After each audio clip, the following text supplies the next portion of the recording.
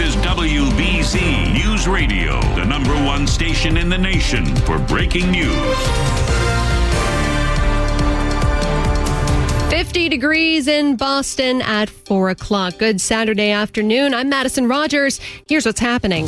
With just 2 days to go till the U.S. would have started running out of cash, President Biden has signed the compromise debt ceiling and spending deal. Now, he posted a video to Twitter saying, without unity, there is no peace, only bitterness and fury. No matter how tough our politics gets, we need to see each other not as adversaries, but as fellow Americans. Treat each other with dignity and respect. To join forces as Americans to stop shouting, lower the temperature, and work together to pursue progress, secure prosperity, and keep the promise of America for everybody. The law raises the debt limit, limits federal spending, puts new work requirements on SNAP benefits, and ends the pandemic pause on federal student loan payments.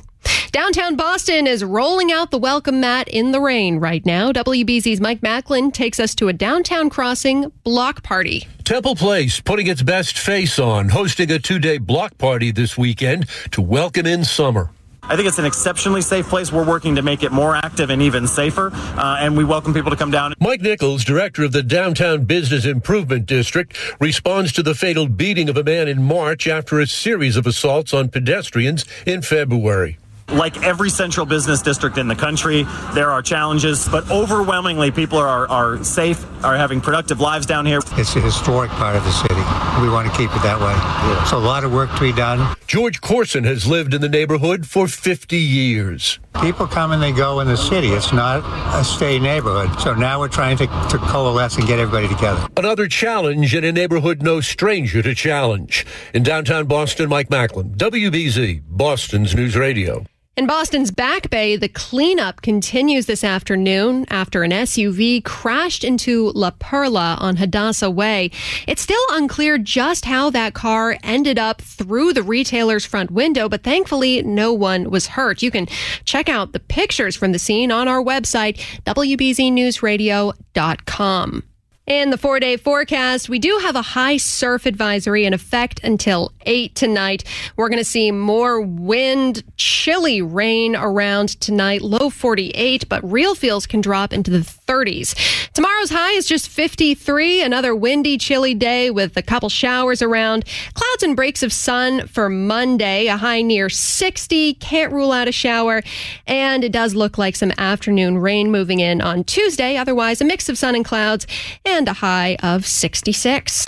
Right now, it is 50 degrees in Boston. Wind, fog, mist, and light rain swirling all around at 4:05. The Red Bull Cliff Diving World Series has returned to Boston's Seaport District this afternoon, just now wrapping up. WBZ Suzanne Sausville wanted to know what it's like to dive off 70 and 90-foot high platforms into the cold water of Boston Harbor. I think they're crazy. I think this water is going to be freezing. I don't know how they're doing it. That's what most spectators think, but not Orlando Duque, the competition's director.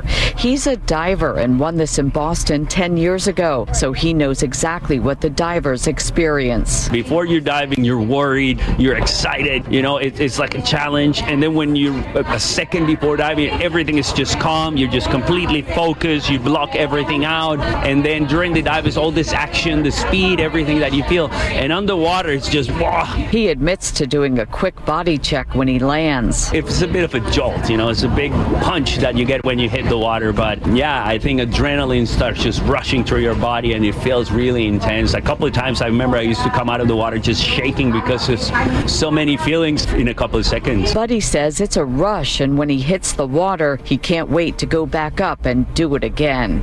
At the Seaport, Suzanne Sausville, WBZ, Boston's News Radio.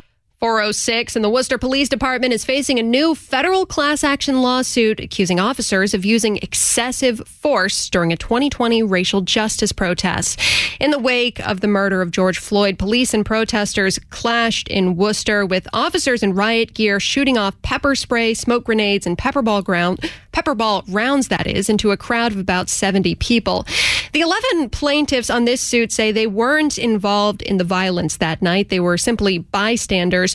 Photojournalist Richard Cummings says he was just videotaping on the sidewalk when police grabbed him, roughing him up, arresting him, and taking his camera out of nowhere, in his words. The suit is seeking monetary damages, better police training, and accountability.